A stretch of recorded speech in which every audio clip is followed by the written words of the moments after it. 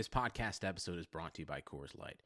These days, everything is go, go, go. It's nonstop hustle all the time.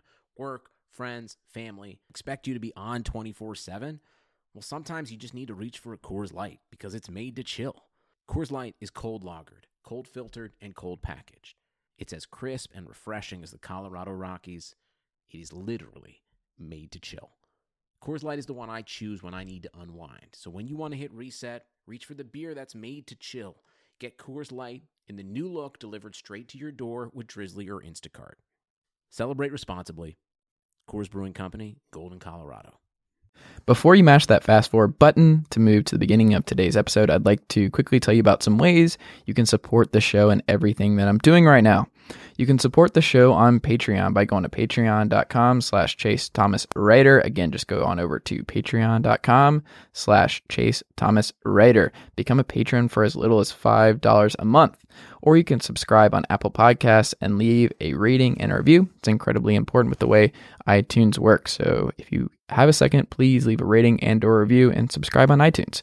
You can listen to the show on Spotify, TuneIn Radio, Stitcher, Google Play, and wherever else you get your podcasts. You can check out chasethomaspodcast.com. That has all my previous episode, a link to my newsletter, and all my articles that I've written. You can also follow me on Twitter at Chase_Thomas. You can like the Facebook page at facebook.com/ChaseThomasWriter, or you can just tell a friend you found this independent sports podcast that they should check out too. Thank you for listening. You're all the best. And I think we've reached the point in this intro where my Uncle Darren can play me in. All right, let's go. The Chase Thomas podcast. My nephew needs me to record. See, I already hate it. I hate it. All right, welcome back to the Chase Thomas podcast. We're recording this on a Thursday evening, and on the line right now, Andrew Ivins of 247Sports.com, who covers the Miami Hurricanes, who are relevant again. It's a post-Al Golden era. It's the Mark Rick era. Things are good in Miami again, and I have a lot of questions about Miami and them being back in the top 10. It feels right, but it's also weird because I have a lot of thoughts on Mark Richt. But we're going to figure all that out. We're going to parse it all out. Andrew, good evening. How are you? I'm doing good, man. I'm doing good. Just trudging along here this week. How excited are you for football season to start back? Well, I'm watching preseason tonight, so that does not count. I watched zero. Yeah. I'm not watching any of it. I don't care. I don't know how people are doing this to themselves. I'm not like the whole football is back stuff is actually driving me insane because it's not. This is not football. This is not the real thing. Exhibition games do nothing for me. I will watch exactly 0 minutes of preseason. I will not do this. I don't understand it. You know, I'm not going to say it's a bad take. I think what gets me to it is if you watch a lot of college football, then the preseason's for you just because you see all these like former college stars and you're like, oh, wait, I remember that guy from like 3 years ago. Where did he go to school again? And I don't know. Give me an example. Right. It's bad football. Who have you seen tonight where you're like, oh, yeah, that guy?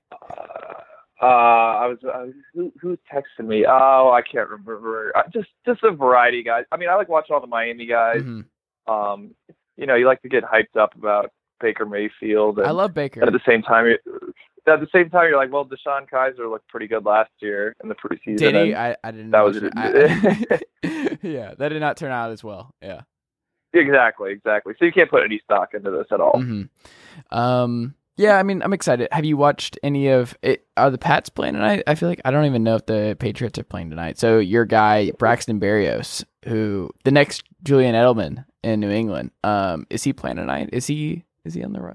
Yeah, I think the Patriots did play. I haven't been watching them, though. It's funny, though. You know, like the biggest running joke with the Miami media, like all last year, was, there's Braxton Berrios, future Bill Belichick wide receiver, so 6th round pick. And then, and then when he showed up to Miami's pro day, it was like, we all knew this was going to happen. And when they like were acquiring picks, everyone would just be tweeting. They're like, well, they're just doing this to make sure they can get Berrios. It's just funny that he ended up there. But, you know, obviously he's a perfect system, you know, fit. I mean, he's a guy who does just all the small things like those guys and catches the ball. So I think he's going to do do great there. Do you think he knew that was a perfect fit? When you talked to him last year, did you get the sense that he knew that the Pats were the perfect system for him?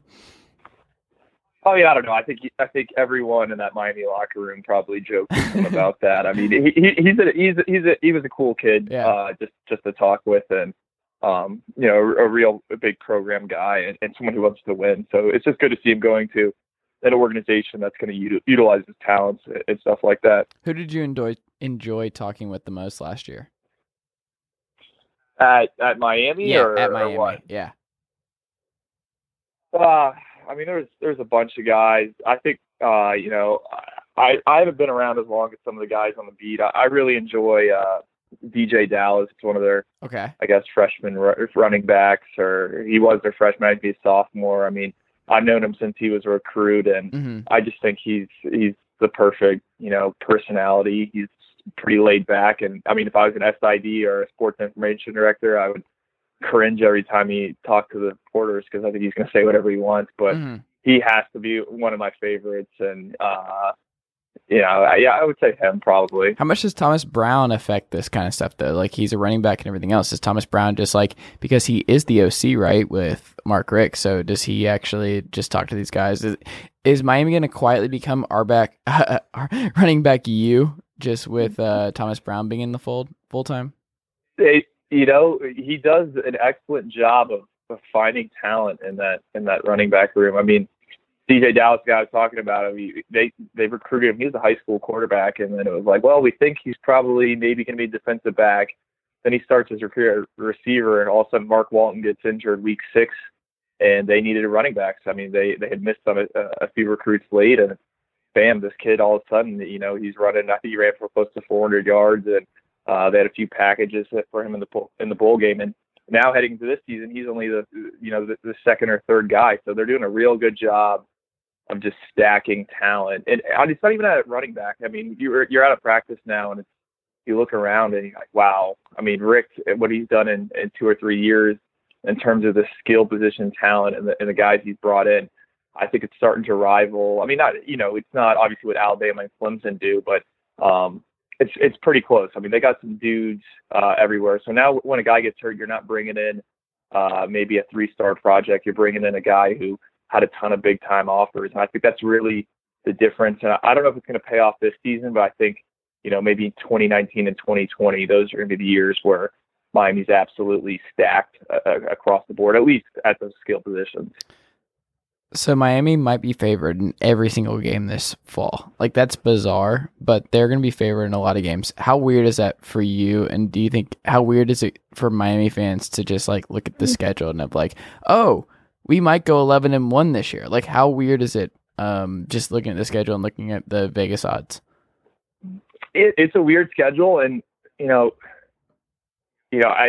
have to admit, I follow gambling pretty closely, especially the college football lines. And I think, that LSU line has gone back and forth. I don't know if they're actually the favorite right now, but aside from that, I mean, the expectations are high. They returned Malik Rozier, a guy who won 10 games last year. Yeah. He struggled down the stretch, but they got a lot of pieces there on defense, and the schedule sets up. I mean, there's some games in there that I think are some potential trap games, but Miami's favored by 3, by the way, against LSU. Right now. Yeah. Okay. So it's gone back and forth. I think at one time LSU was favored, which I thought was ridiculous. I mean, that's just my opinion. I don't know if they can score enough. It sets up good. Yeah. Yeah. It sets up good. Florida State's at home. The one everyone's going to circle is Virginia Tech on the road late in the season. But they're losing. I think they've lost 12 guys off their defense or something like that. So I think Miami fans are expecting, to kind of run the table with the schedule here. But at the same time, I mean, last year they weren't supposed to lose at Pittsburgh, and they did. So they always know that potential hiccups there. And I think that's what has some people kind of scared. And they play Toledo, on the road. I mean, That's a G5 school. I mean, they're going to be crazy. And last year that game was kind of close for a little bit. That game was a monsoon where it was it was ugly, it was awful, nobody could see anything. It was just a murky, awful thing. And Logan Whiteside was doing some fun stuff for Toledo, but yeah, that game was awful. I don't know if we can take too much from that game? No, I'm just saying. I mean, you could get in these situations where it's, you think you wake up that morning, maybe it's a noon start, and then all of a sudden, I think Miami, when it's 8 p.m. and Hard Rock Stadium is packed, it's pretty hard to beat them. But when you get those noon games and maybe you're on the road here and there, I think sometimes Miami's a different team. And I don't know if that's coaching or just the atmosphere or the locker room, but I think that's something you definitely got to be concerned about. How would you describe the Mark Richt era thus far in Miami?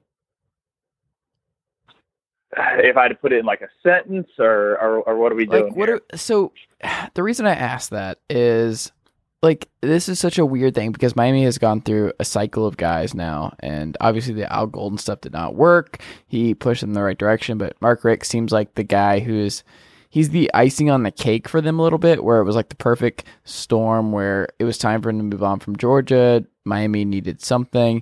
Mark Richt, obviously being an alum, was sitting there, and it seems like the perfect partnership. But like, how would you describe the era of Mark Richt thus far in Miami? Is it I just think it's interesting because I think it all depends on expectations from the fans, from the AD, from everybody else involved. How would you describe it?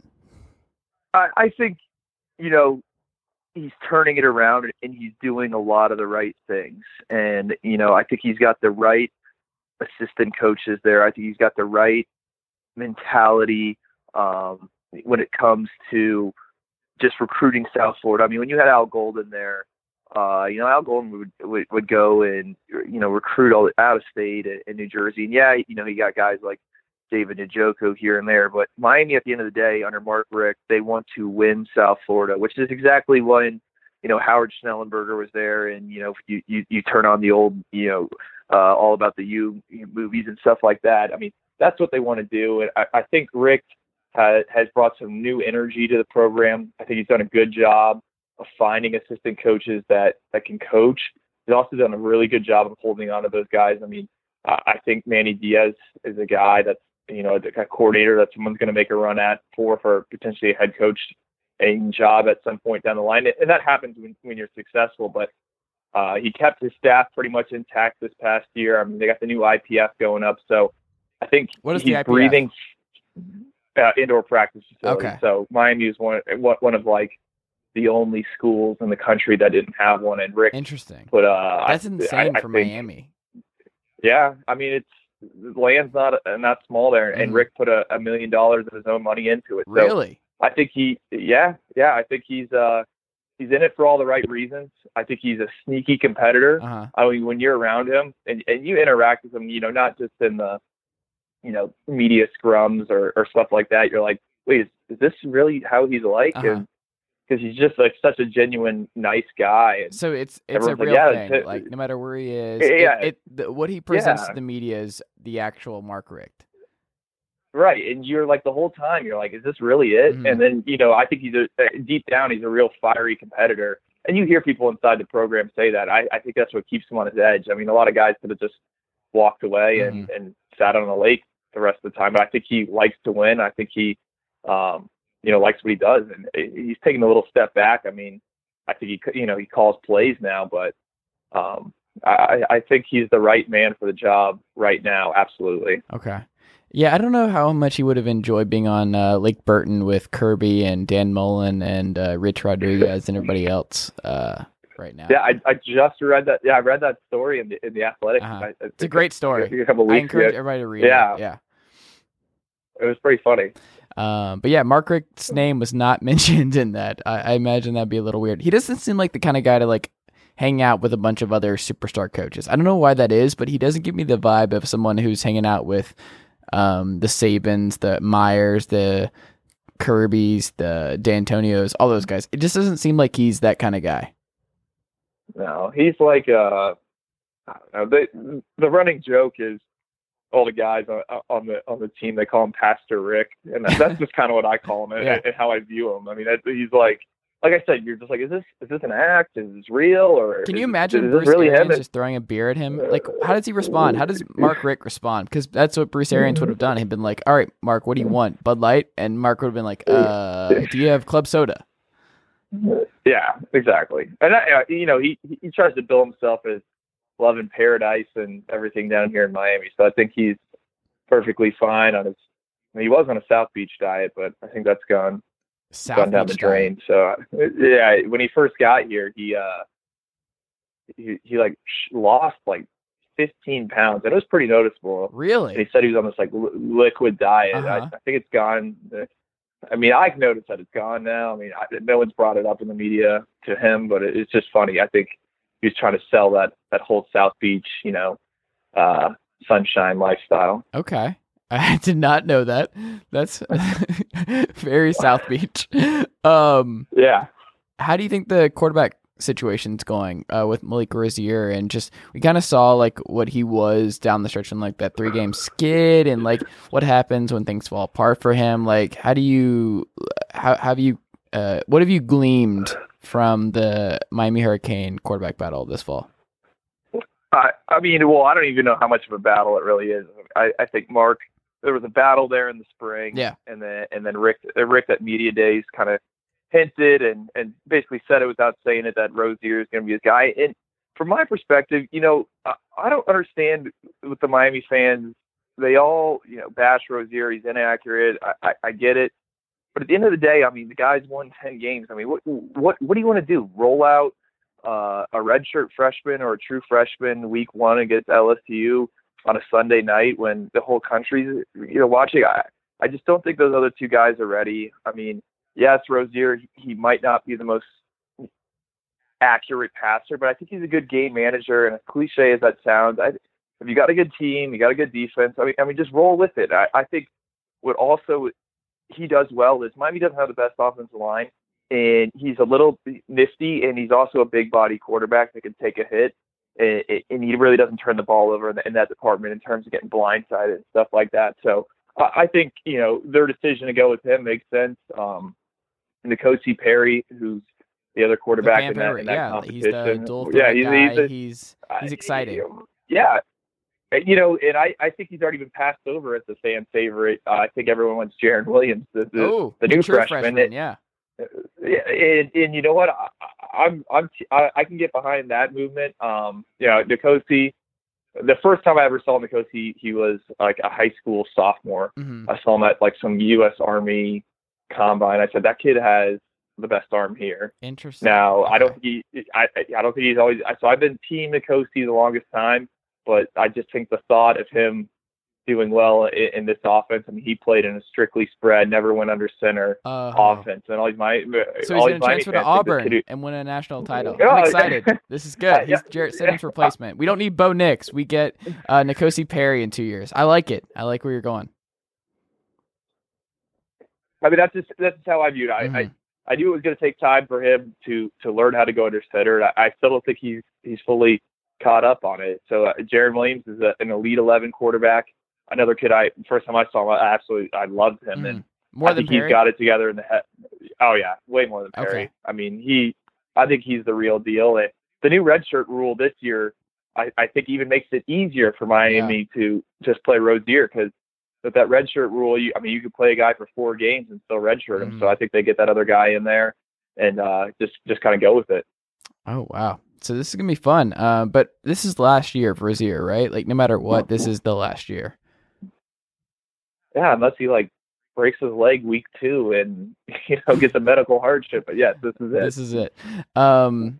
Do you think Miami fans and Mark Richt is actually thinking about a national title? Is that something that they're expecting to actually happen in 5 years or less? Like, what are the expectations surrounding this program going forward?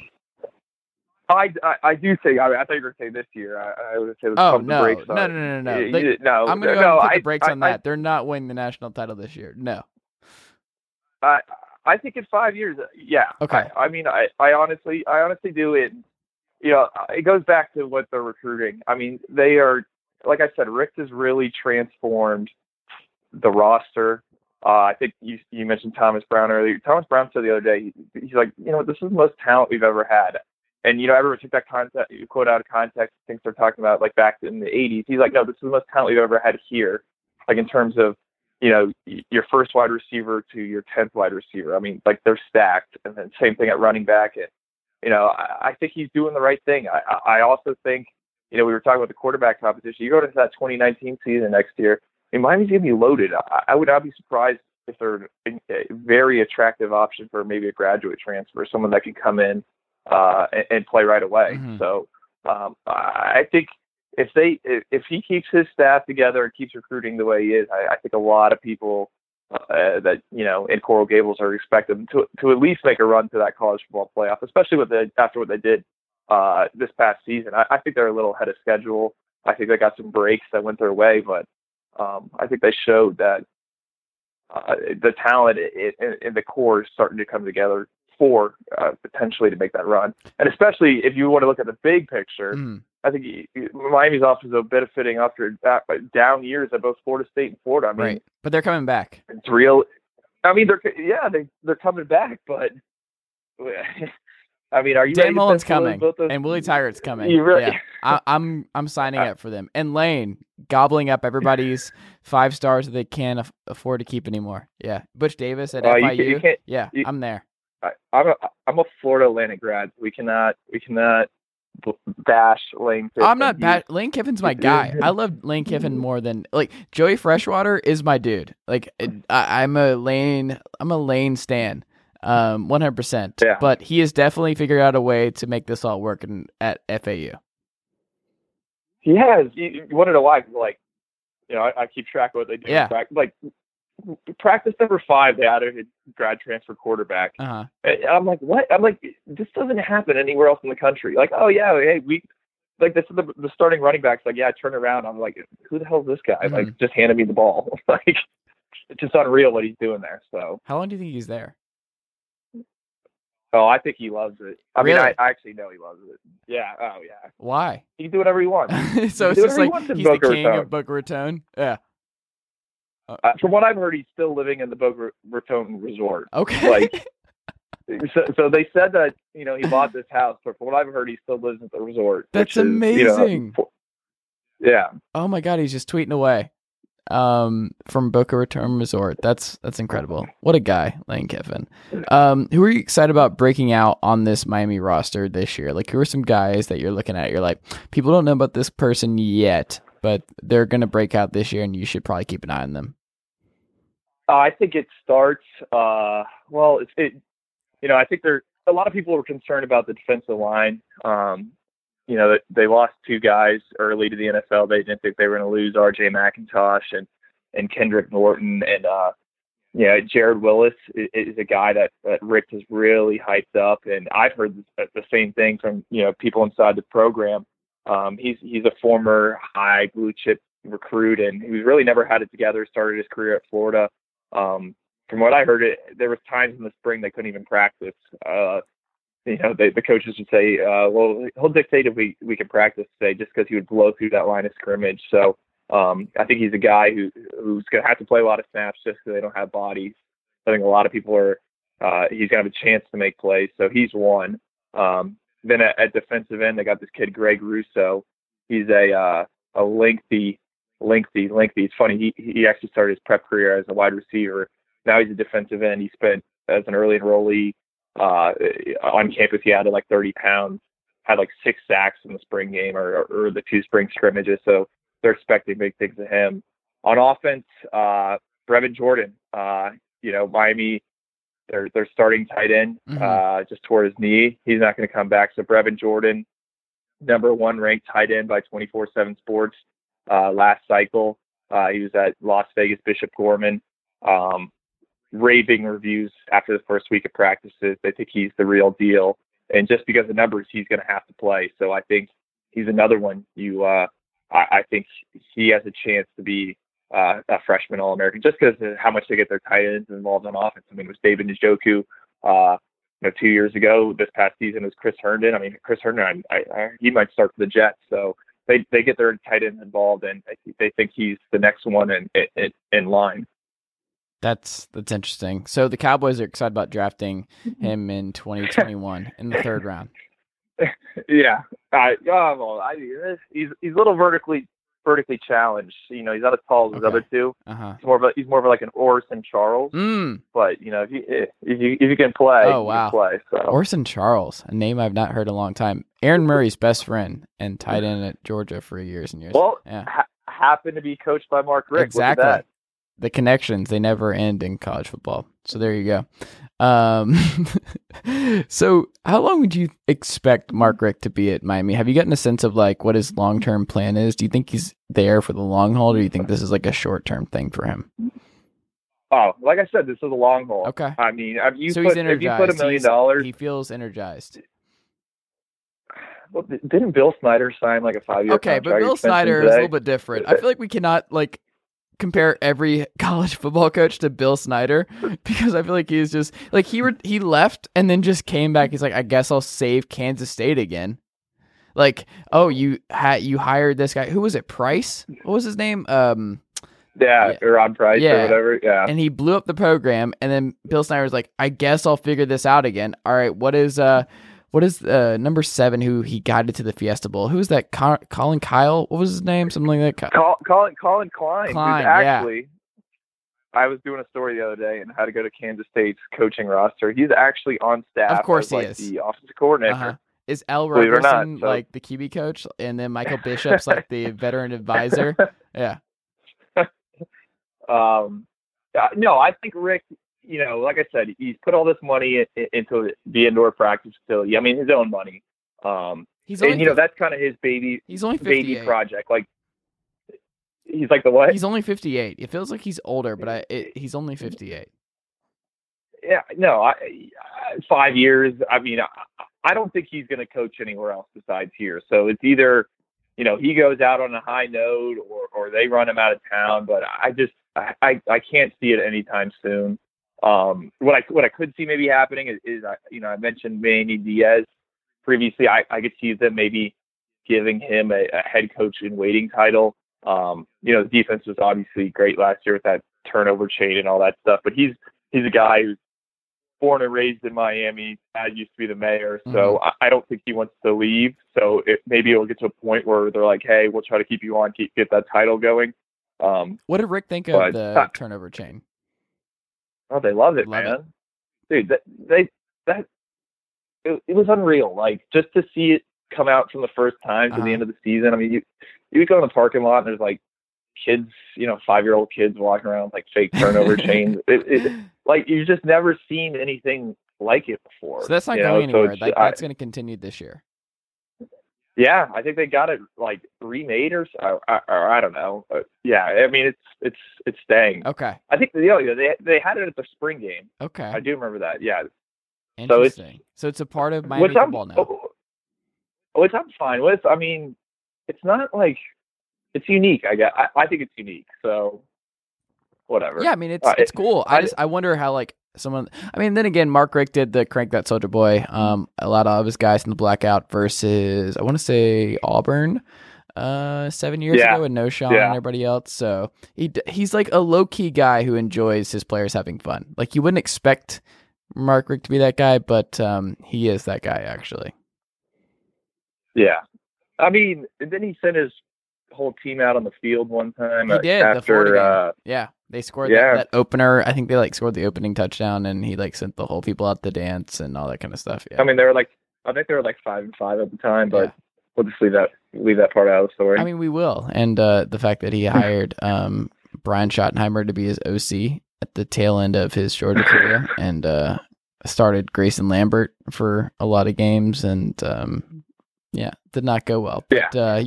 But that was the past. That was the old Mark Richt, and now the new Mark Richt has Malik Rozier and a bunch of other quality quarterbacks, true freshmen, to deal with. So he doesn't have to deal with the Grayson Lamberts anymore. Like, I think he's past that point of his career.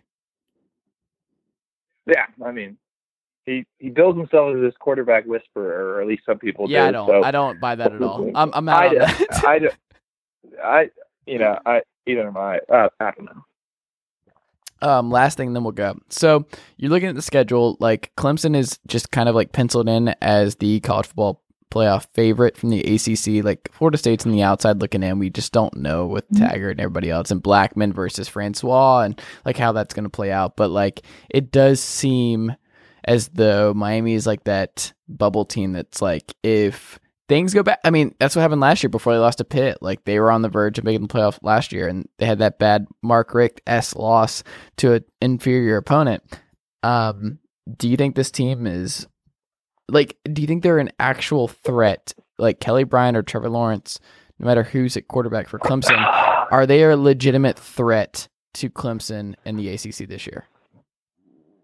You know, the thing I always tell people, and I go back to this game all the time, the Clemson game. It's like, all right, in that Clemson game, when their starting cornerback or whoever went down, it's like the next man up was a 5-star cornerback, and you know that's just what Clemson is right now. That's the state of the program. You know, the talent they're recruiting. I just don't think Miami's at that level yet, but I think every year they're getting closer and closer. Can they get there? So I think they can. That's what I'm saying. I know at the skill positions, they still got to figure out a way with the offensive and defensive line. I mean, they're a little short.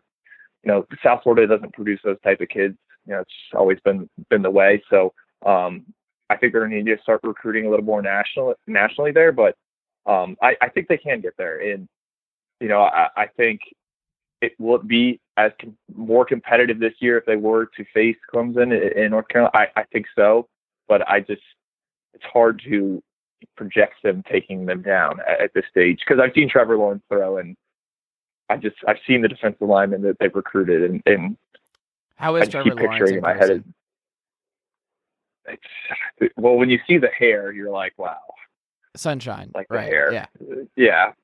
But like, it's actually the first time I ever heard Trevor Lawrence's name. I was covering Notre Dame at the time. And it was when Notre Dame was playing at Clemson, that rain game with the Sean Kaiser. Yeah. And, you know, I'm big into recruiting, keeping up with them. They're like, oh, Trevor Lawrence is here. And he was like a high school freshman at the time. I remember the kid standing on the sidelines. I'm like, oh, this is the kid with all the hair. And then you just see him throw in person. You're like, wow, he's the real deal. So it's legit. It's legit. I think, you know, him being like fifth in the Heisman odds or something like that's a little ridiculous, but or he was definitely up there in one of the Heisman odds I saw. I think that's a little premature, but I think he's good. But to answer your question, I think Miami's still a year or two away from being able to go head to head with Clemson or Alabama. Okay. Now that I know that you have a strong eye for recruiting, I have another follow-up question. I lied. Do you think Georgia's going to end up regretting picking basically Justin Fields over Trevor Lawrence? No, because I think Justin Fields is better than Trevor Lawrence. Really? Okay. Yeah. So Jake Fromm, is he the quarterback of Georgia 2 years from now? Well, 2 years. Could he be pro by then or no? I don't think he's gonna exhaust his time at Georgia. I don't think he's gonna go pro until it's gonna be the Aaron Murray thing. I don't think he's going anywhere. So, you know, everyone. I think we got this year and next year for him. I don't think he's moving on. Like, I think he might be a 4-year starter at Georgia. I think that's in play. Fields is good, man. Fields is. Once you see Fields in person, you're just like, wow. Saw him tear up 7-on-7, and, you know, everyone will talk about 7-on-7. Oh, it's just 7-on-7. You know, there's no pass rush, but you can tell the guy's got it, you know, in terms of making decision making. And what we always said is the best part about Justin Fields' game is his dual threat running ability. Mm-hmm. And when he's playing 7-on-7, he's taken that completely away. So I think he's the real deal. So, I don't know. You can't go wrong with Justin Fields or Trevor Lawrence. I'm just saying, if it was up to me, no, you can't walk this back. You picked Fields over Lawrence. We heard the tape. I'm not deleting that part of this podcast. You were very adamant in your explanation that, like, well, you think that Fields is better than Lawrence. I heard that. We all heard it. I'm just saying that's who I would take. That's fine. That's who I think's better. I like it. It's a take long term. Yeah. I know, but in this day and age, 2018. Got to shy away from the take sometimes. No, you don't, Andrew. This podcast is very take friendly. You can say whatever you would like. Like, be honest, man. It's fine. But I don't think Justin Fields is on Georgia's roster by 2019. I think he's gone. Did he play baseball? No, I think he's transferred. Okay. I think it's gonna be such a from an optic level. Like I don't see how he Jake Fromm just had that magical year at UGA last year where he comes in for Eason. Eason was on the verge of losing to App State at home in week 1, and then Fromm saves everything. He beats Notre Dame on the road. He goes to the national title. All that stuff. We know what Fromm is. He's not a superstar, but he's someone Georgia's schedule is a joke this year. It's an absolute joke. They're going 11-1 at the very least. He's going to win a lot of games. Fields will probably get the new redshirt role. He'll get a couple games in, but I don't see an avenue for him to play anytime soon. And another thing, why are these 5-star quarterbacks going to places where there's already an established quarterback now? Stop doing this. Go somewhere else. Go to Kentucky. Go to Vanderbilt. Go to yeah. The statistics would say, I did see something earlier this week about quarterbacks transferring.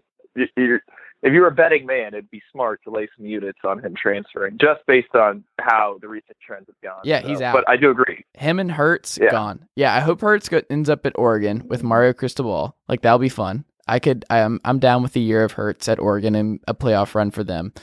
I don't know where Fields fits. I'm telling. Yeah, go ahead. I'm telling you. What I was talking about earlier. In Miami, they're going to be on the market, I think, for grad transfer quarterback. Jalen Hurts might be the top name out there. I'm not saying he doesn't him, look a mark rate quarterback. They're going to be an attractive option if they win 9, 10, 11 games this year. With what they return and the skill set players they have, I think if they're going to have the pick of the litter, especially because they're probably not going to take a quarterback this cycle. So they'll have the 2 kids without who probably have never started a game, and then it'll be probably a wide open competition. Well, it's gonna be fun either way. I'm excited, but Georgia fans, I don't think you're ever gonna see Justin Fields start a game for your team. It's unfortunate. You're recruiting everywhere else. You have 45 4-stars, so that's the difference. You're recruiting really, really well now. You're still getting the same amount of 5 stars that you did in the mark right there, but you're getting way more 4 stars than ever before. So it's all 5 and 4 stars. But guess what? You're not getting Justin Fields starting quarterback for the Georgia Bulldogs. It's not happening. He's going to move on. You got Jake Fromm. It's fine. You did this to yourself. You get Jake Fromm. You don't get both. It's not how this works. You can't play 2 quarterbacks. He gets to go somewhere else. He's going to win a championship at Florida State or Auburn or something else. Fingers crossed for Auburn, but we got Bo Nix in the way. Can I go ahead and check that one off as Bo Nix an Auburn Tiger next year? Oh, yeah, I think so. Okay. He's another kid I like, too. Yeah. He was good when I saw him at the opening. And then we got Chris Winkie 2.0, the 35-year-old who's come back to school. That's cool. Auburn's loaded. Sandberg. Yeah, I'm in. I'm ready. The last year of Stidham, man, I have to enjoy it because Auburn has the toughest schedule in college football this year. So shout out to them for making life unnecessarily hard for them on a yearly basis. Their last 5 games, they played Georgia, Alabama, Georgia, UCF, and Washington. Why are you doing this? How is this happening? I don't understand why they're doing this to themselves, but it sucks, and I wish they would stop. Give me Austin P 6 times. Do that. Let's Furman. Yeah, Furman. Whatever. Alabama State. Who cares? But this Washington opener, I'm annoyed. I think they'll win, but it sucks. I don't like any of it. So, schedule weaker. Do what Georgia does. Do the cakewalk, whatever that expression is. Do whatever their nonsense is, and don't do what Auburn did or Tennessee, who is probably going to go 4-8 because their schedule is an absolute bloodbath too. So, either way, schedule easy. Miami's going to be good, I think. Do you have a number on They're going to be good. Do you have a number 10-2, 11-1? What are you looking at for them? I think 10-2. Okay. That's what I think. What were they this past year? 10-3? 10-3. Yeah. So that I'm going the same as last year. The schedule is just favorable. Yeah. They're going to be good in every game, and I think it should be interesting. And if Kelly Bryant starts every game for Clemson, maybe the ACC opens up. We'll see. I'm telling you, Trevor Lawrence and his hair. Gotta watch out. You don't get to talk up Trevor Lawrence now. We already heard your Justin Fields take. You don't get to go back. You already disrespected Trevor Lawrence on this podcast. We heard it. I timestamped it. You don't get to go back, man. I'm sorry. You're not a Trevor Lawrence guy. You don't get to have it both ways. You're a Justin Fields guy. I'm not. I'm a Fields guy. You are a Fields guy. Andrew Ivins, Field guy. Well, this is great, man. I really appreciate you taking the time. We can find you on Twitter at Andrew_Ivins. We can read you at Miami.247Sports.com, where you are the best Miami Hurricanes beat writer, and I'm excited to read you this fall as I get annoyed watching the Miami Hurricanes offense try to score points with Malik Rozier and those bad games that they're going to have where it's like 19-16 and like them losing to North Carolina or something like that. Like that's going to happen. They're going to have one of those weird losses that just drive Miami fans crazy because that's the Mark Richt way. That's what he does. He gives them one bad loss. He's going to have a Pitt game. I don't think it's going to be Pitt again this year, but it's going to be somebody. And it feels like North Carolina based on them getting like half their team suspended going into the first 4 weeks. So, yeah, that's true. Get ready for that. The North Carolina Tar Heels beating the Miami Hurricanes randomly, and then Miami going like 11-1. And yeah, it's going to be great. Either way, follow Andrew, read his stuff, and Andrew, we will have to talk again soon, sir. All right, I'll tell you later, man.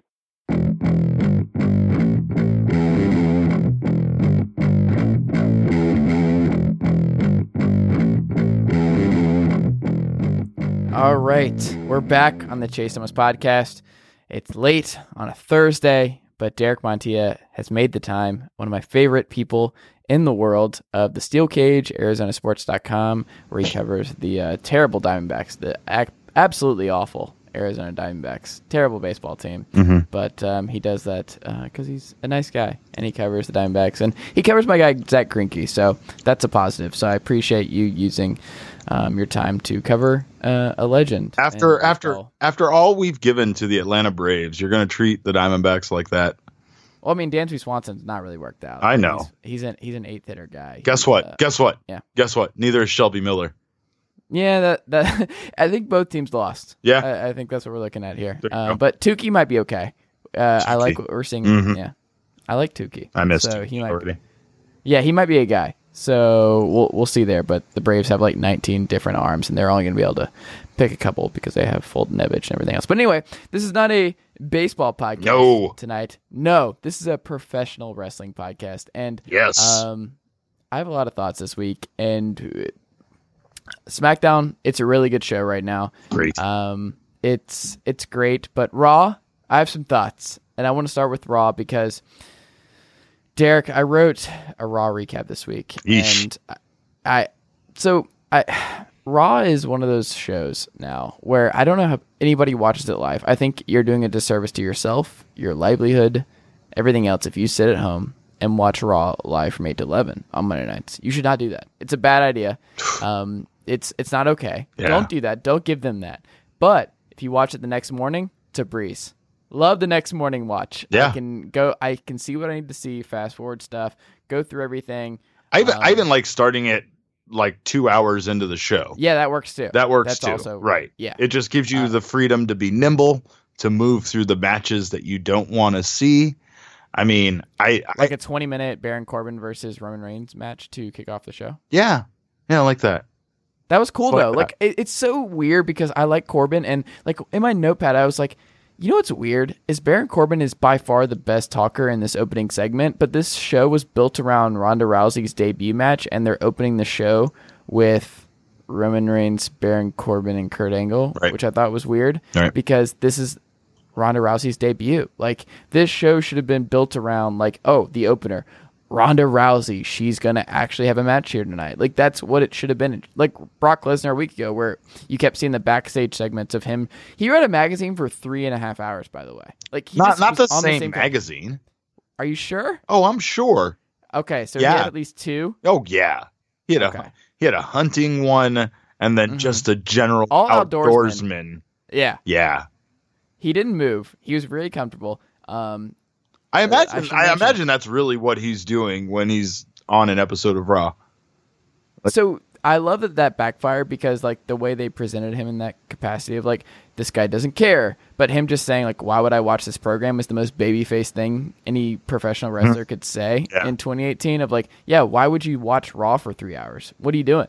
Like, I love that the self-own there that the creative team did by feeding him that line. That was great. Yeah. But well, here's the thing about heels in general. They seem to speak the truth, and their character motivations seem to be stoked in or somewhere rooted in like noble causes. It's weird, but that's another reason why I have a hard time connecting with their faces and their heels in the way that they want me to, right?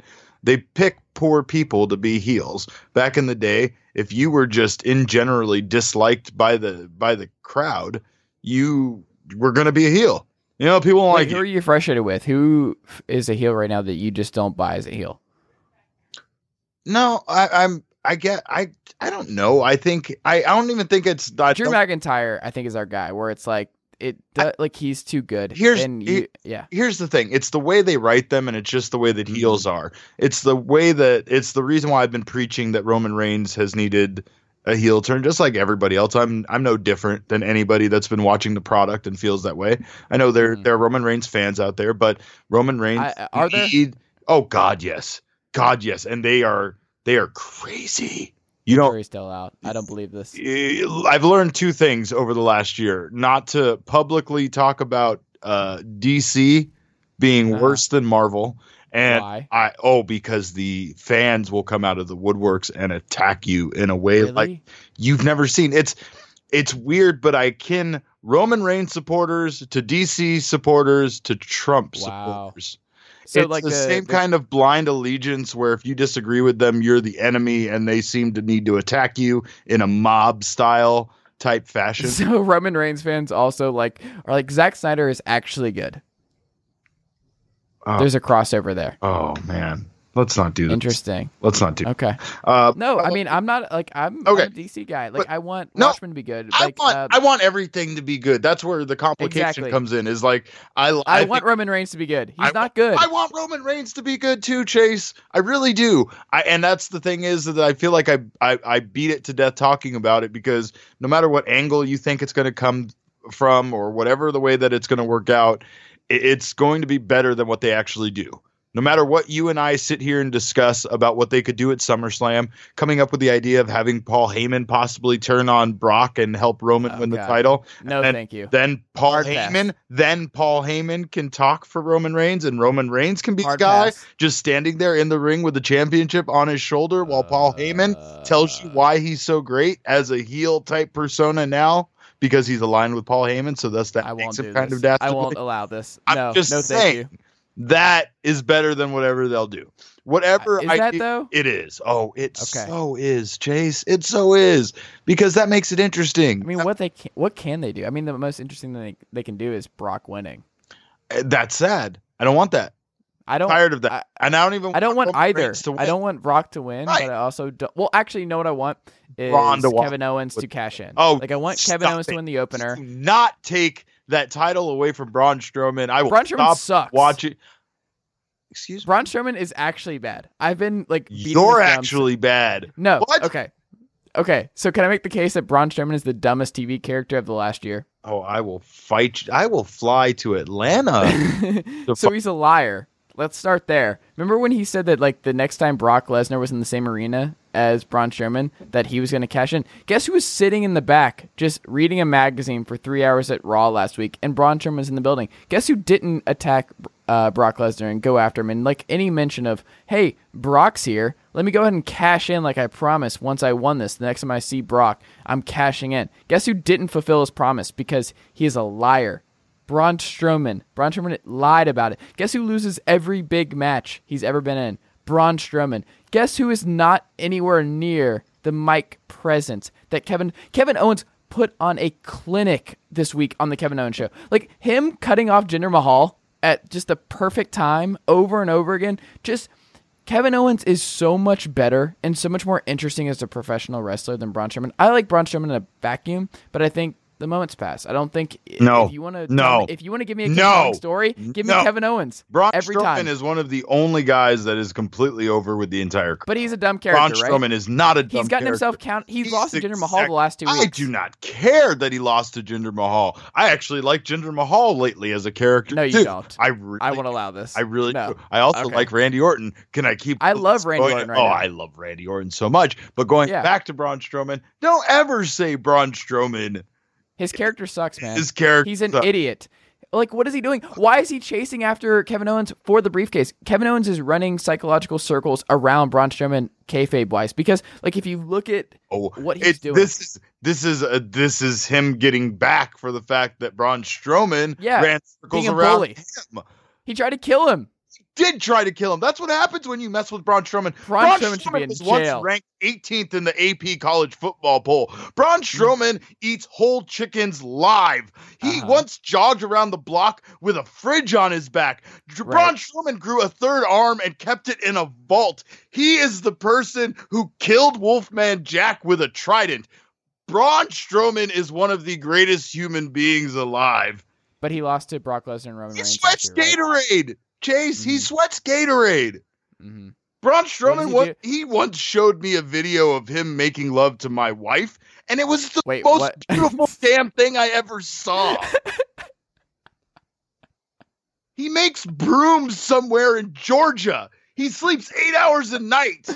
Well, that's pretty much normal when it comes to that. But he does all of the makeup for the Planet of the Apes movies. He once inhaled a seagull, for Christ's sake. Braun Strowman is the greatest. He can't hold a candle to the seagull in that movie with Ryan Reynolds' wife, Blake Lively. Oh, speaking of his wife, Braun Strowman was told that by the Pope that he could have her as a mistress.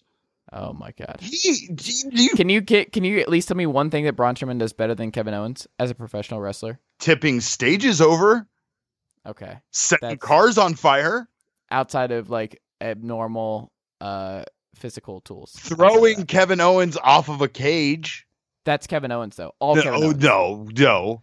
Kevin Owens risked his life. He did it for Braun because he's a company guy. He won that. Kevin Owens is a man. Yeah. Kevin Owens is the guy. You know why Braun Strowman doesn't care? Because he doesn't need to care. He doesn't need these wins because he has the money in the bank. Can he actually say something else besides just you're going to get these hands? Like, can he actually say something else? Or is his character reached its... Does he need to say something else? Yes, 100%. He's in a bad funk. Like, this has been a terrible year for him. He's not in a bad funk. It is a terrible year. He won the greatest Royal Rumble of all time. The greatest Royal Rumble. Nobody remembers that, by the way. Not the regular Royal Rumble. He won the tag titles with a 12-year-old. He tagged with Lashley this summer. He was the tag team champion with a 12-year-old. Look at what he did last year. He was in the biggest feud of the summer against Roman Reigns. They were trying to murder each other. And then he had a title match against Lesnar and lost in an awful match in 12 minutes. Like, I'm out on Strowman. I have no interest in Universal Champion Braun Strowman. I don't care. I'm out. Give me Kevin Owens every day of the week. Give me Kevin Owens show to open every week. Love Kevin Owens. He is fantastic. He is fantastic. Why are you pitting me against these two? Just because they're in one a is rivalry? Clearly better than the other options for Universal title, and they're going to face off at SummerSlam. And this leads back to the Brock Lesnar stuff of like, who is the most compelling champion of Roman Reigns, Brock Lesnar, Kevin Owens, Braun Strowman. Those are our four options. That's it. I don't care to see Kevin Owens champion right now. Why? Because I've seen that before. And would you rather it ran out of Kevin steam Owens very quickly. Would you rather have Kevin Owens feud with Seth Rollins for the fall? I would rather have Braun Strowman be the champion for the next 5 years. Who's he facing? It doesn't matter. He's already beaten everybody. He beat Finn Balor. He beat Kevin Owens. He beat Seth Rollins. He beat all these guys. Exactly. So what is he doing? He'll beat them all again. He once had sex with a cigarette machine. No, thank you. I'm out. No, thanks. No. Hard pass. No, don't hard pass me. I'm out on Strowman. Did I tell you about the time that Braun was in a production of The King and I? No, you did not. Okay, on opening night, Braun chloroforms the entire cast and slowly eats them in front of the audience for 2 hours. The production actually got pretty good reviews. You know he's not listening to this podcast. You don't have to butter him up. I'm not buttering him up. Kevin Owens is. This is the legend of Braun Strowman. You raise a glass and you say, "To Braun Strowman," is what you do. Who's almost as good as Kevin Owens, but not quite. Here's the thing, though, is Braun Strowman is the exact type of monster. He is the exact type of reception to him and his ridiculous feats of strength that they essentially wanted Roman Reigns to be. But then they it just didn't work. It's like if you imagine Roman Reigns doing half of the stuff that Braun Strowman does, there would be riots in the street over it by wrestling fans. You know, Braun Strowman is great because of the fact that he is this bigger than life guy that truly is like believable, at least in a wrestling world, that he can do all of this stuff, that he can pull down the stage, that he can push over a stage with 3 guys on it, that he can, destroy the ring, that he can do all of these. Well, I think it's also that he wasn't a chosen one. Like, he was the odd man out of the Wyatt family. Like, he debuted, and he's gotten a lot better. Like, he's someone who's just improved a lot over the last 3 years. Like, he is already, he has exceeded expectations on a gigantic scale. Right. Like, he is a guy that I don't think any of us, when he debuted in the Wyatt family, of like, oh, this guy is actually going to be really good and a top babyface on Raw one day. Like, no one saw that coming. Not at all, or especially when he was a Rosebud. So he gets credit for that. So he's great on a curve where it's like, we're all just like happy, like, I can't believe this happened with Braun. Can you believe that he's this guy now? Like, it's all like just a surprise. And it's a nice surprise. Roman Reigns, from the moment the Shield debuted, you're like, oh, this is going to be a top guy. And they have been pushing that for 5 years now. So it's a little bit different. So I don't know. But my stuff with Lesnar, and this will tie it all back, is that I don't buy the idea. Like, Colin Cowherd, who I listen to a lot, I don't care. I like Colin Cowherd. I think he's really good at his job. And he was talking about, I didn't really agree with the comparison of Russell Westbrook and Cam Newton, because Kelvin Benjamin obviously went after Cam Newton, and like, his career would have been better if he had been playing with an Aaron Rodgers or anybody else. But it's like, yeah, every wide receiver would benefit from playing with a more accurate quarterback like Rodgers, Brady, whoever. That's not news, but Cam Newton also guided you to the Super Bowl just a few years ago. So very good quarterback. But anyway, I understand like this idea of like, it's hard to play with guys like Westbrook, Cam, and those guys where it's like individually they are superstars, but like, it's hard to figure things out. And his whole thing was like enabling him. It's like, you can't add Norv Turner to Cam Newton's Rolodex in year 8.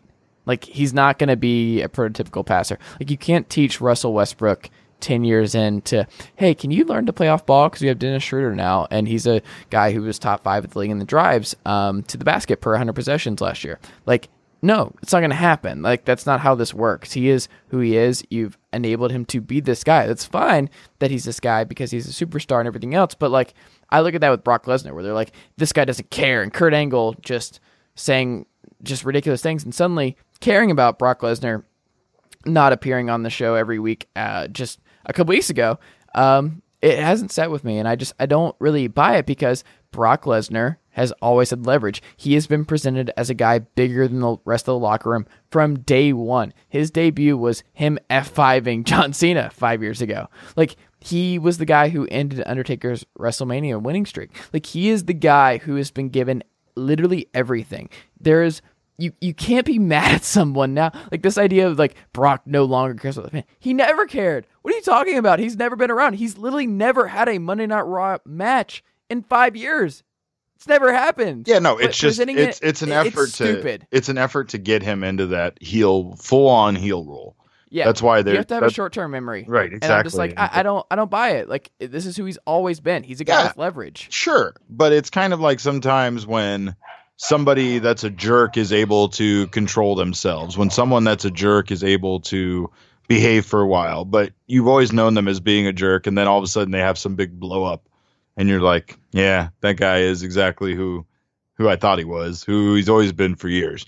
And that's kind of what they're trying to do with that. But then they're taking it to they're turning it up to 11 by having him attack Paul Heyman.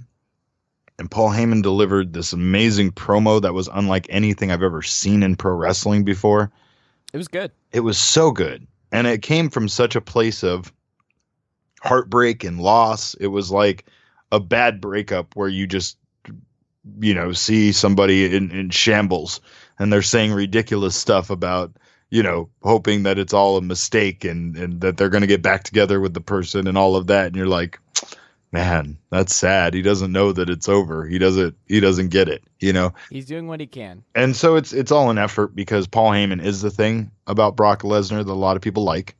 And by separating him from Brock, it's that final thing. Now, what we see at the show is going to be a whole other thing, whether he helps Brock win, whether he helps Roman win, lines himself with Roman, whether he's not a factor at all. I mean, it remains to be seen.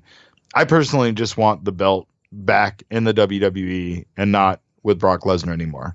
I want it defended by Can we get a someone. new belt? Can we try? Can he like just throw away the red belt? I think that's the thing about it is the good old fruit roll-up belt is not something that I really even care that much about. I think that they've done a good job at putting importance on the Intercontinental title, and I think the WWE Championship has felt more important because it has been the only major championship that has basically been, I don't know, around consistently. And Sidebar: why does Dolph Ziggler care about the Intercontinental title but not the U.S. title that he gave up just like 6 months ago?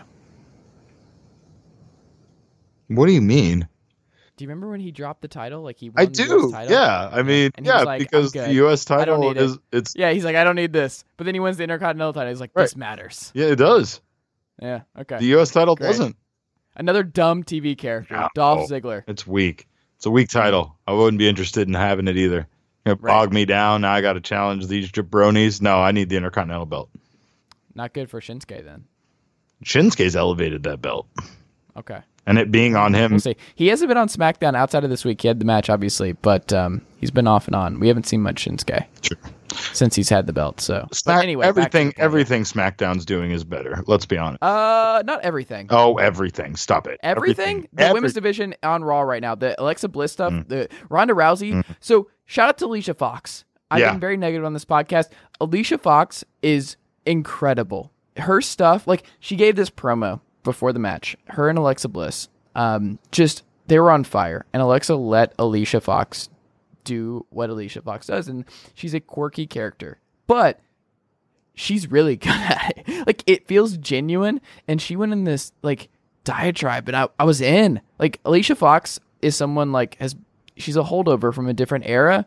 But she showed, even though she didn't get much offense in this match and everything else, but like it was the optics. Like Alicia Fox claiming this was her town, like Jacksonville was her spot, and like this was her moment, and she was, I don't know. I really like Alicia Fox, and I think she is just this underutilized character in the WWE, and I was really happy for her because she had her moment. She was in the main event.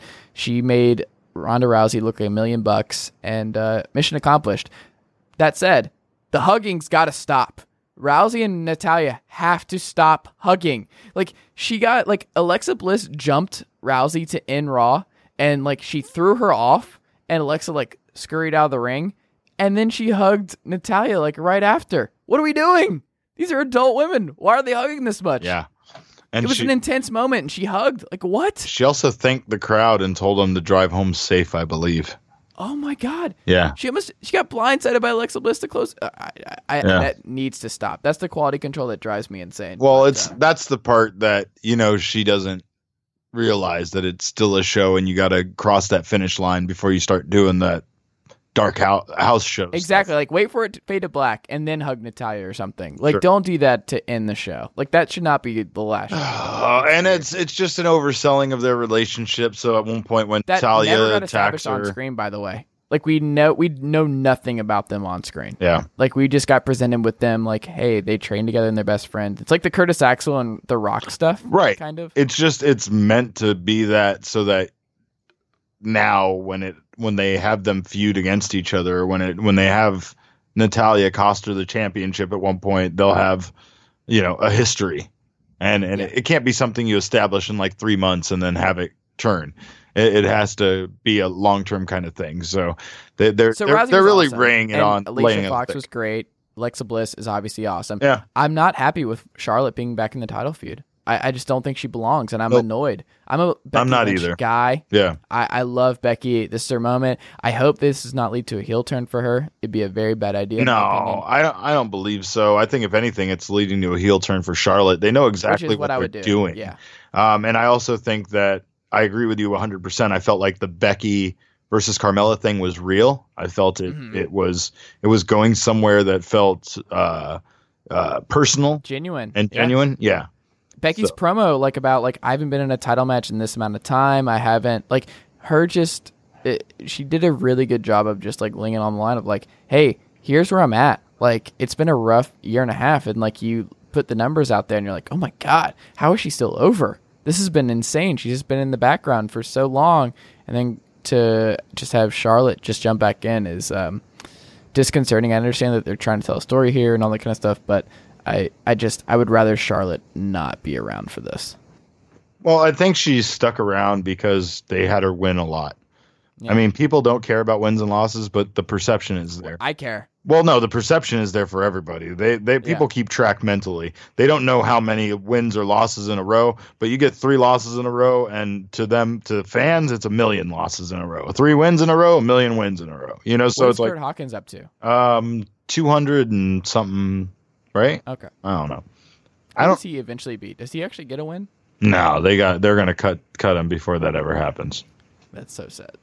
But yeah, so that's where I'm at with the SmackDown Women's Division. I think you know what's sadder about that? Wait, let me take a step back. You know what's more messed up about that is that then he's going to go on the Indies and he's going to proceed to still do this gimmick and he's going to just lose all the time. What a company guy. That guy does not care. He's doing what he can to help other people out. Yep. Good for Kurt Hawkins. Good for him. But they messed up the Asuka stuff. Like, it's been a disaster since she's been on SmackDown. Like, they basically picked... I mean, Carmella's been good on the mic. She's a really good talker, and I've been surprised at how much she's evolved on that front. And she stands out because a lot of these characters on the main roster cannot talk. And she's one of the few that can. She's like Alexa Bliss in that capacity where you can trust her to just talk about whatever. And that's fine. Like, she's good, but she's still terrible in the ring. Like, she's an awful worker. Her matches are terrible, and eventually it's going to catch up to them because you just can't get by in 2018 in professional wrestling and not be able to work. Like, if you can't put together a good 15 to 20 minute match, it's a tough sell. And I wish she was better in the ring. If she was, she'd be the total package, but she's just she's bad. I hate this need to put people over. I hate this need for them to put the championship on Jinder Mahal's and Carmella's of the world. Yeah. Just to try to elevate them and establish them, right? And I mean, to be honest, I get what they're doing, and it works. It's effective, especially when it's a heel, because you hate them for 2 reasons. You hate them because storyline-wise, they're making you hate them, but then you also hate them for the fact that they don't deserve the spot. And that's kind of effective in today's WWE, where it's hard to make people actually hate heels and cheer for baby faces. It's just hard. Ciampa. Even he gets cheered. You know what I mean? Like, it's hard because he's so good. But that's what I mean about somebody that's not like good. He's even That's why if you went to the NXT show, if you went to NXT Takeover Brooklyn, would you cheer for Ciampa? Oh yeah, I would. I'd pop for him. Okay. I mean, I'd probably be holding up some stupid Johnny Gargano sign too at the same time, but that's another dumb TV character. Another dumb character. Johnny Gargano? Yeah. Great wrestler. Love watching his matches. Fantastic. He's a dumb TV character. Chase, I am booking a flight on southwest.com right now. Uh-huh. I'm using my miles to come to Atlanta to fight you. Okay. I just want you to know that. I did these takes on these characters that they're bad characters. I want them to be good characters. They're just not. Johnny Gargano is the next Daniel Bryan. He's not. He absolutely is. Daniel Bryan is a one of a kind. Like, he's a one of a kind guy. Like, I don't see who is Gargano's. Like, I love Gargano. I don't think he's ever gonna get the moment that Bryan did. Like, Bryan is still just like, I don't know. I love Daniel Bryan so much. I can't even think about that. We'll see. We're years away from that ever coming to fruition. Sure. So, yeah. I don't know. We'll see. But I'm out on that. I'm always dubious of guys of like Adam Cole is the next Shawn Michaels. Maybe. No. But Shawn Michaels is also the greatest professional wrestler of all time. So the chances of Adam Cole getting to that point, not great. That doesn't mean Adam Cole is not amazing. It just means when you set the bar this high where it's like he's the next Daniel Bryan, he's the next CM Punk, he's the next Shawn Michaels. It's like, well, that's not fair because those guys don't come around very often and they're really hard to replicate. And Shawn Michaels was really awesome for a really long time. And I love Shawn Michaels, and his stuff was great. And Adam Cole is nowhere close to the worker that Shawn Michaels is. He's got the overness. He's got the attitude. That all works. But he's still got a lot to do in ring because Shawn Michaels was just an in-ring assassin, and he was just incredible with his in-ring psychology and everything else. Like, Shawn Michaels was the guy. But maybe Adam Cole can get there. Maybe. But I don't think it's fair to just say he's the next Shawn Michaels because I'm just like, most people aren't. And we've heard that before. Like, it's just going to be hard. I feel great about my take that I wrote a month and a half ago that Kona Reeves is the next Vince guy that's going to get a gigantic push. That's coming, by the way.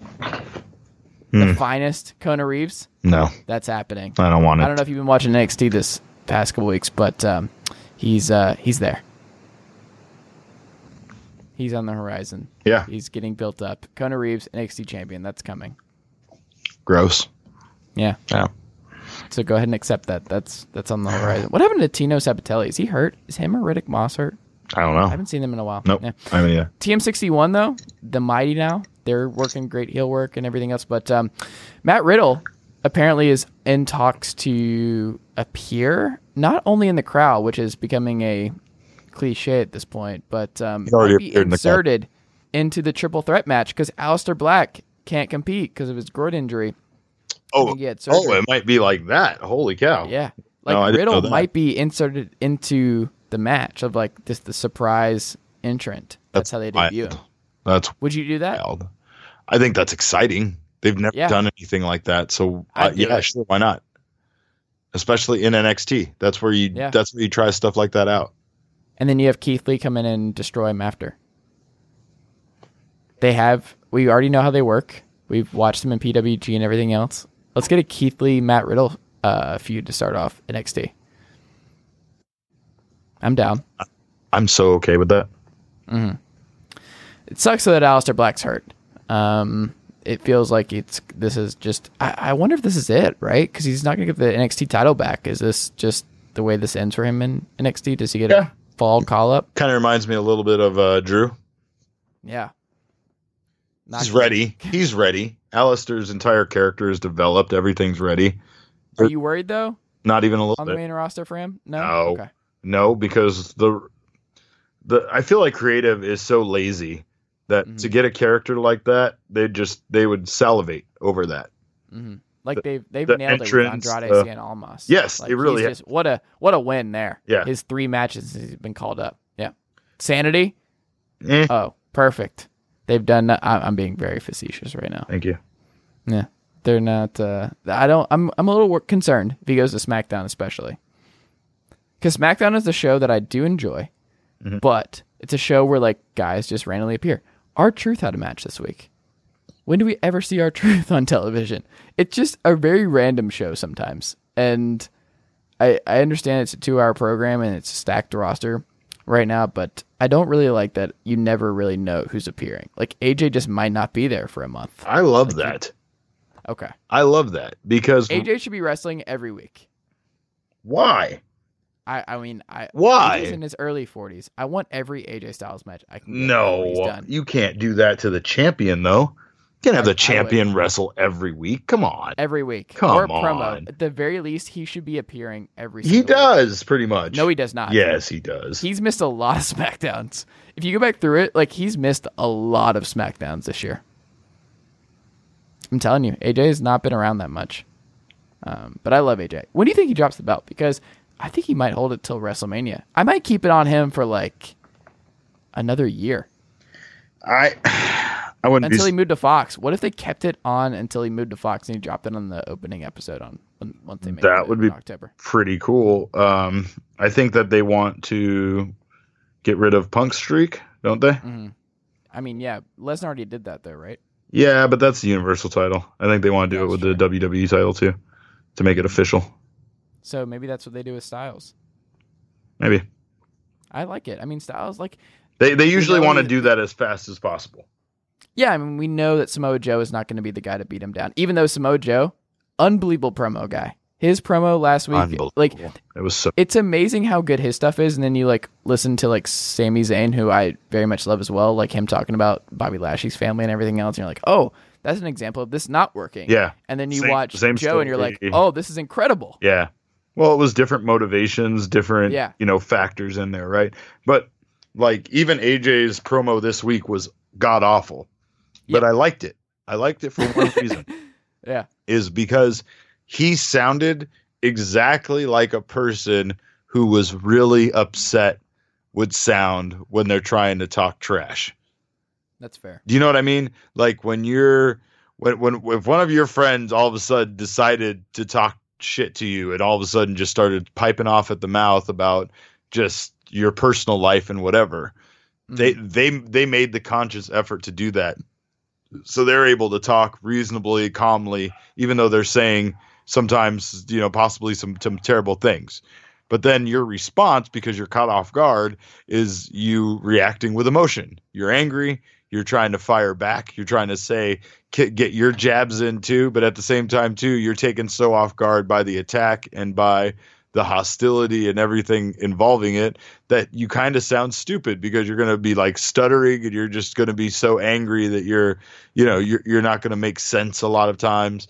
That's what I liked about it. Is it felt like it was one of those type of reactions.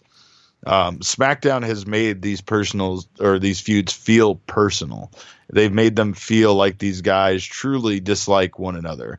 The same thing is going on with the Miz Daniel Bryan feud that's been great too. I'm glad they have not dropped the ball there. Yeah, they have not. I've been waiting for this feud all year, and it's delivered. It should go on last, by the way. They're not going to do it, but Bryan and the Miz should close SummerSlam this year. Yeah.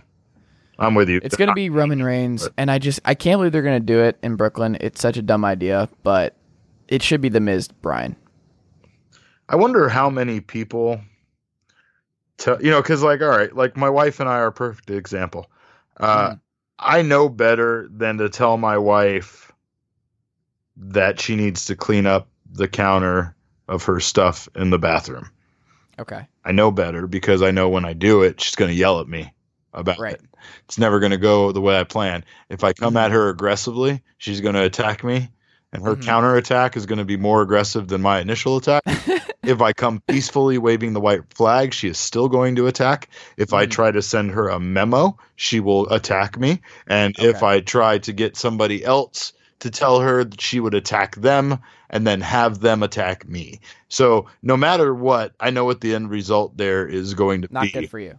Right. So I come up with creative ways to try to influence her, even though I know that most likely it's going to end up with me being attacked or unsuccessful at the very least. At the very best, unsuccessful is what I'm going to come up. So I feel like that's people dealing with Vince. And I feel that there are people that have told Vince several times about this, and I think Vince is just adamant about his desire to do it. I think people now are just worn out telling him because it just seems to be like one of those things that they're going to do no matter what. And the only person in WWE I know that does whatever no matter what is Vince McMahon. He's just bad at his job. He's just bad at reading the room. He's bad at understanding things, like the fact that he was still booking Bobby Lashley versus Roman Reigns as like a compelling feud in 2018. Hey, it made me like Bobby Lashley. Did it? Not Elias doing everything he can to get Bobby Lashley over and make him a likable human being? No. That was all lies, by the way. Shout out to Elias, who's still super over. He does his job. He gets 15 minutes to just monologue on Raws. Like, he's the only consistent thing outside of Seth Rollins who is genuine and likable. Yeah. He's good. I agree with that. Elias, they have to do something with him soon, man. I'm kind of concerned because, how many more weeks can they do of him just getting interrupted and having a match? I mean, they added the documentary people now and all that kind of stuff. But forever. He had the brief run with Seth Rollins, and he lost. And he's kind of just existing. But he's too good. Elias is too good at his job to not get a title run. And you're not going to believe this, Derek, but I think a Elias Intercontinental title run would be more compelling than a Dolph Ziggler title run in 2018. Yeah, I actually would believe that. Yeah. Yep. That's where I'm at. And Seth Rollins as Universal Champion. That's another thing that I think should have happened a long time ago because fans actually like Seth Rollins. It's weird because I don't get the purpose of Dolph and Drew doing this when, if you wanted to make them a formidable team for the time being, I would feel like the way to go about it first would be them as tag team champions. They have nothing going on with tag team champions. The B team is a joke. Their new song that debuted this week is a joke. The entire tag team division is a joke. So, I mean, it might be over next week because they have the title match, right? Isn't it a triple threat tag title match on Raw next week? Yeah. So Revival's in it. So maybe the Revival gets it and we move on from this monstrosity and we get the Revival versus Authors of Pain. this fall. Maybe that's what we're going to. But yeah, I'm right there with you that it's got to stop, and the leaders of Worlds or whatever, they got to go, and the B team, it's just it's not good, and they're not good. You know what has made me like Dolph is his friendship with the Miz on Miz and Mrs. Okay. He is such a great friend. Yeah. He got certified in infant CPR for the Miz. Like, shout out to him. What? You know that Dolph is never going to need infant CPR because he is never going to claim any child that he has is his. Yeah. Right? And he's not going to save a stranger's child. You know that. Okay. Mm-hmm. I feel like Ziggler would be the guy to name his son Heel. I feel like Heel Nemeth. He would call him Sunshine, is what I feel like. Sunshine Nemeth. There you go. What a name. Good quarterback name, I feel like. Mm-hmm. But yeah. I don't know. I feel like we're gearing up towards. I mean, Drew's your guy, and I love Drew McIntyre. I think we're gearing up to a fall Universal title storyline between McIntyre and Roman Reigns. I think that's what they're going for. Sure. That's what they're building up. That's going to be the main event for at least 2 pay-per-views. Is McIntyre versus Reigns. I don't care about that. I don't either, but yeah, I'm fine. I'm fine with that. Yeah. I mean, it should be Kevin Owens or Seth Rollins, but we're neither of those guys. And you know who it should not be? Derek? Braun Strowman, because he's a dumb character. Braun Strowman once scissor kicked Angela Lansbury. Mm-hmm. Mm-hmm. You know? Okay. Yeah. He's a 10-foot monster who slept with all of our wives, and he punched us all in the face, and we loved him for it. Okay. I'm speaking. I'm speaking for all the married people. Gotcha. You know? Okay. Yeah. Mm-hmm. Last thing, and then we'll go. What did you make of the "We Want Ambrose" chants this week? Because that warmed my heart. I miss Dean Ambrose. I love Dean Ambrose. I think he's really good. And he's one of those rare baby faces like Seth Rollins and AJ Styles and guys like that, where the fans actually universally like him and they want him back. And they were hoping he was the surprise return for Seth Rollins to be his partner this week. And it was nice to see. Yeah. I'm glad that they want him and they miss him. I miss him. I always loved Dean. I always thought Dean was a quality character. You know, I think that's the one thing I like about wrestling. You could give me great matches all day long, and I'm still going to be bored by it if they're not interesting characters because it's WWE. And at the end of the day, that's what we want, is we want them to be, you know, WWE characters versus, you know, caring as much about them being, you know, indies wrestling stars the way that we do in other capacities. I just think that really what it comes down to is the fact that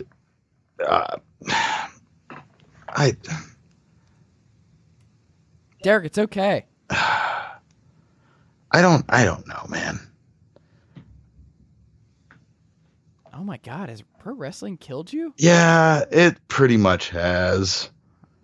Okay, I'm sorry. I mean, you have NXT. It's good. Adam Cole's really good. Ricochet's really good. Velveteen Dream's really good. Ciampa's fantastic. Johnny Gargano's a dumb character.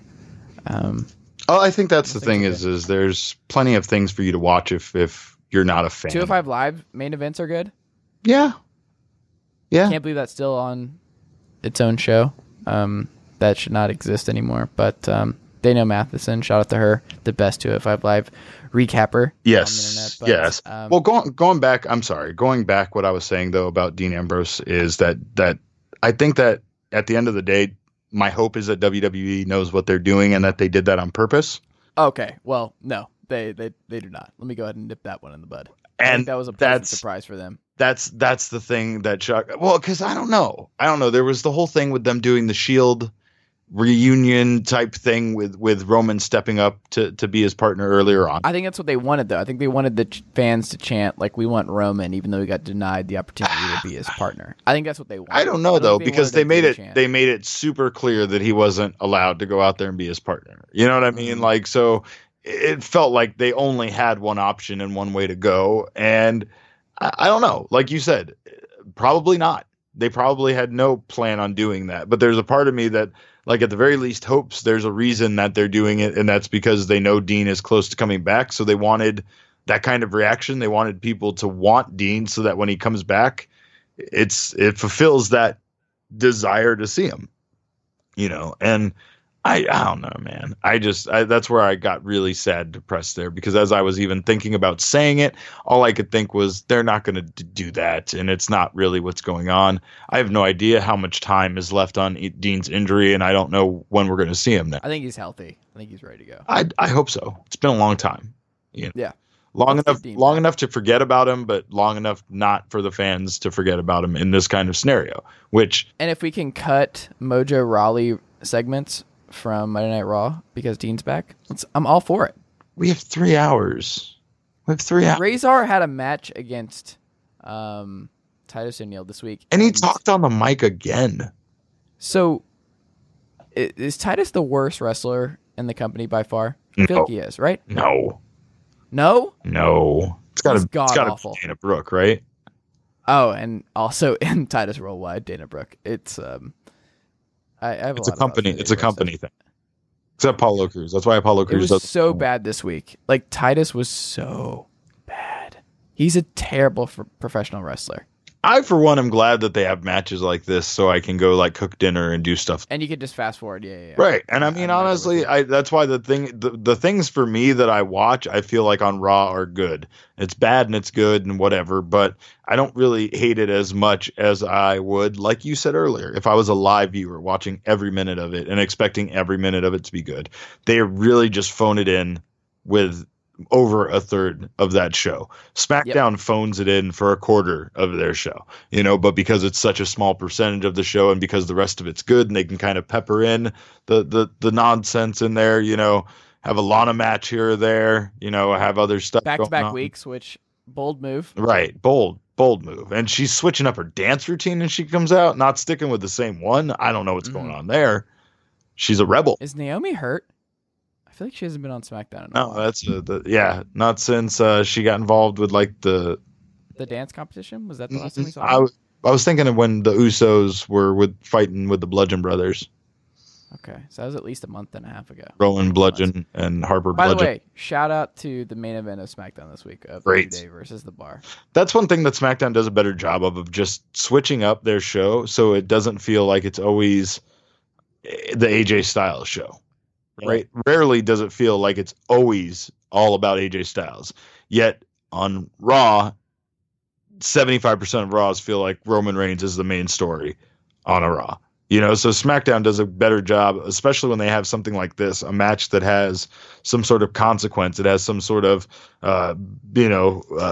relevance that they make it the main event and they hype it up the way they have. This little tag tournament was brilliant. It worked really well, and it made this match especially meaningful. So it just needs to end with the New Day winning the titles back because the Bludgeon Brothers are also awful. We need to move on. The New Day is so great right now. Yes, they're so great in every aspect. And we know Big E's not getting the singles title run. Like that story, I remember when I saw that on Cage Side like a month and a half ago, and my eyes rolled back into my head because we go down this road.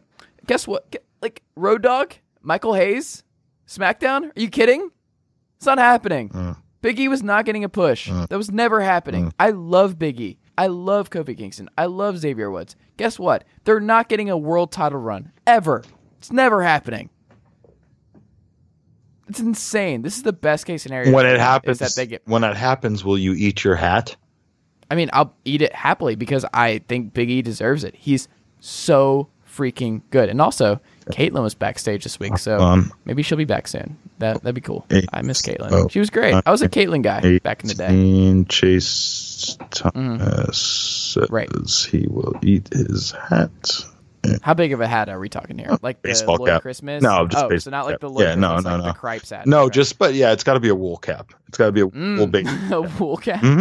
That's really specific. Why wool? Just because it's harder substance. Yeah, no, I'm not letting you get away with one of those like laid back dad hats. That's like made out of like khaki. Yeah, no, you're not. That I can't boil. Right? Yeah, no. Yeah. Jesus. Put some chili on it. Snarf it down. If Big E wins championship. Is this ever or in the next year? I feel like you said ever.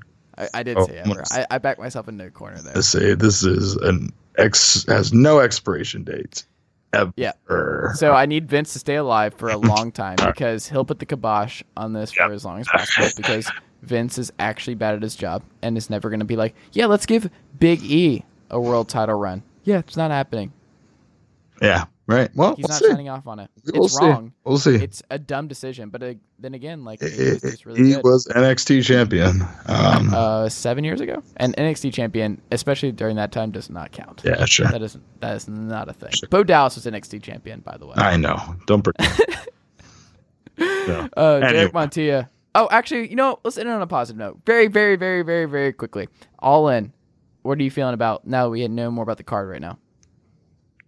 I think that it's it's going to be a fine card. I think it's going to be, it's not living up to what everybody thought it was going to be, but I don't know what everybody thought it was going to be.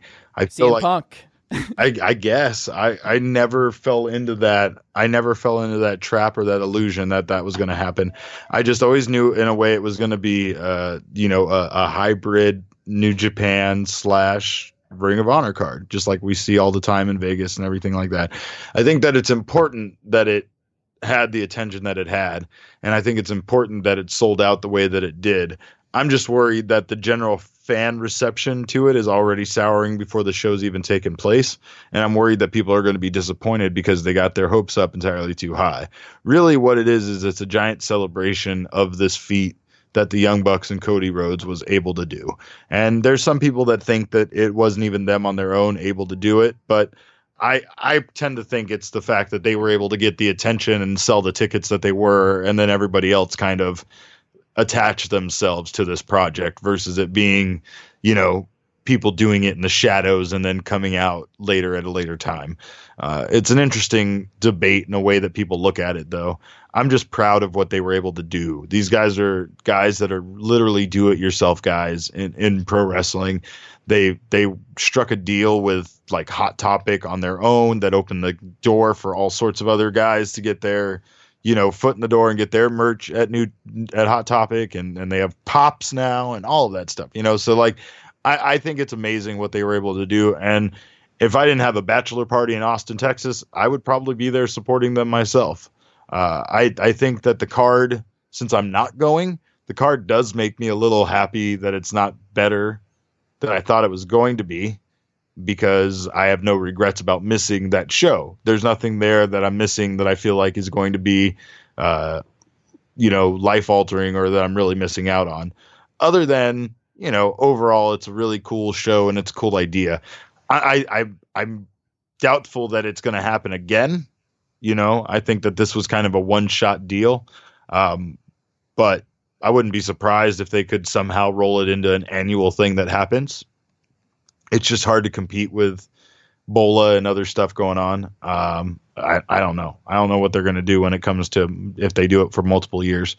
I think it'll be a fine show, and I think people have a good time. I think StarCast will be the Carney, WrestleCon type event that it's shaping up to be, and there'll be a lot of people having a good time. I think it's very WrestleMania weekend-esque, and that part about it I like. Mm-hmm. I think it's fun to go into town and have multiple wrestling events and shows and things to do. And I think for the fact that you're going to an area that isn't, it's kind of out there in the middle of nowhere, they're giving people a lot of stuff to do so that they don't have to, figure out what to do with their time the rest of the time. It's not like it's close to Chicago or anything major. So, I think they did a good job at turning it into like an extravaganza and not just a pro wrestling show. I'm a little concerned that I won't be there, so I don't know how StarCast is going to go without the Chase Ivins podcast set up. Oh, so, yeah. How will they ever go on? Happens. I don't know. That's what I'm saying. I don't know. Speaking of, by the way, I was going to end this on a positive note, but right before we started recording, seeing that Colt Cabana is suing CM Punk for $1.2 million. So sad. That really bummed me out. It does. Yeah. That's really it. Sucks. It does. And it's like, what sucks is that a part of me isn't surprised that CM Punk did that. Mm-hmm. And I'm totally understanding of why Colt's suing him. I would do the exact same thing, unfortunately. It seems like it's available. Like he has the text of just like Punk saying, "Yeah, I got you," and then not. I don't know. We don't know. We don't know anything about any of this, but yeah, that was just a bummer. I also think that if I came on your show and said a bunch of blasphemous things that got you sued, right? I think I would just, in general, not just a friendship thing between you and I feel like in general I would be liable for you and any lawsuit that you got put into because of me. You know what I mean? Like, it's crazy to me in a way that Colt Cabana got into trouble for things that CM Punk said on his show. You know, other than, I guess, you're taking into consideration there that Colt Cabana shouldn't have aired that show based on the stuff CM Punk said. I don't know. Also, how do you know? Like, how do you vet that when it's your own show and everything else where you're like, is there a strong possibility I'm going to get sued for this? Like, I'm sure it was tough because at one hand, like, you know that everybody wants to hear Punk open up. Yep. Just being really vulnerable like that because he and Colt were lifelong friends and all that kind of stuff. Like, there are so many different variables in play there that I just feel bad. It's heartbreaking.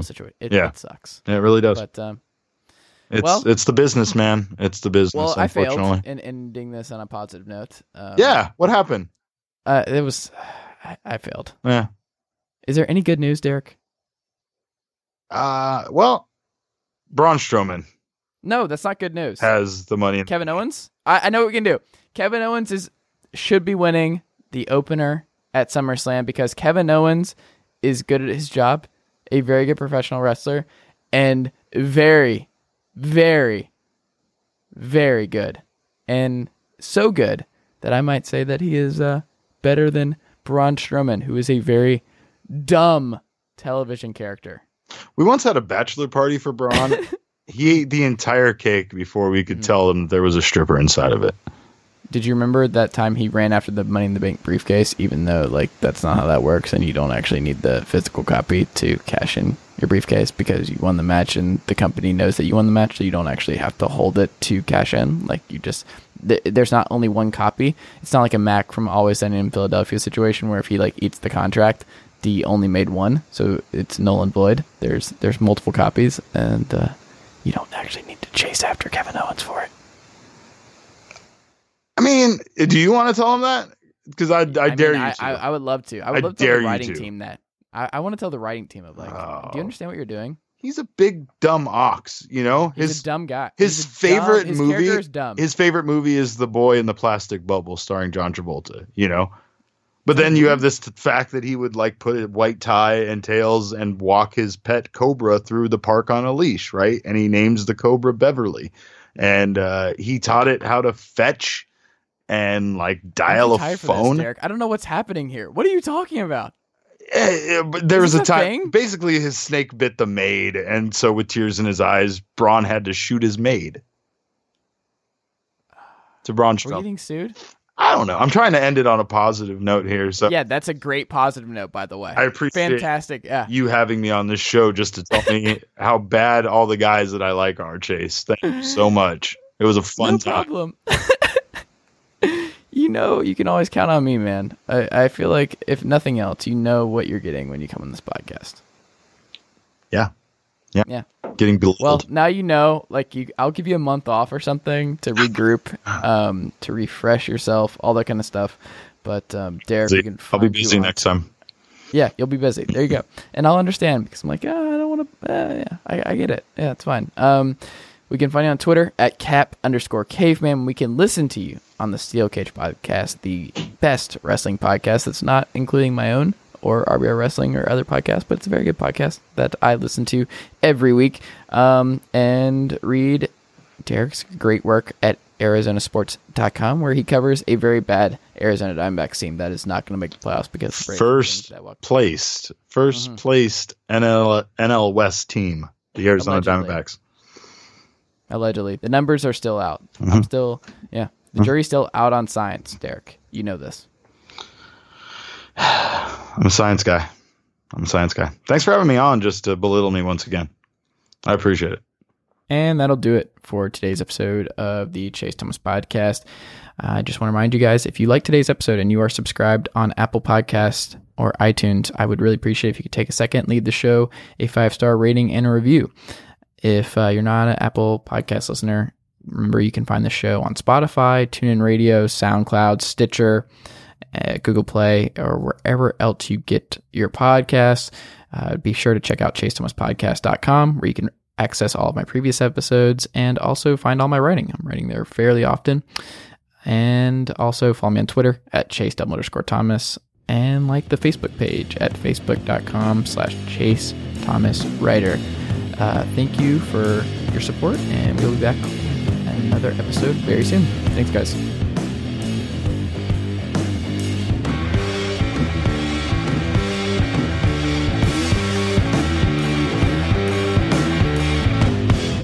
Sugar Ray Leonard, Roberto Duran, Marvelous Marvin Hagler, and Thomas Hearns. Legends, whose four-way rivalry defined one of the greatest eras in boxing history. Relive their decade of dominance in the new Showtime sports documentary, The Kings, a 4-part series premiering Sunday, June 6th, only on Showtime.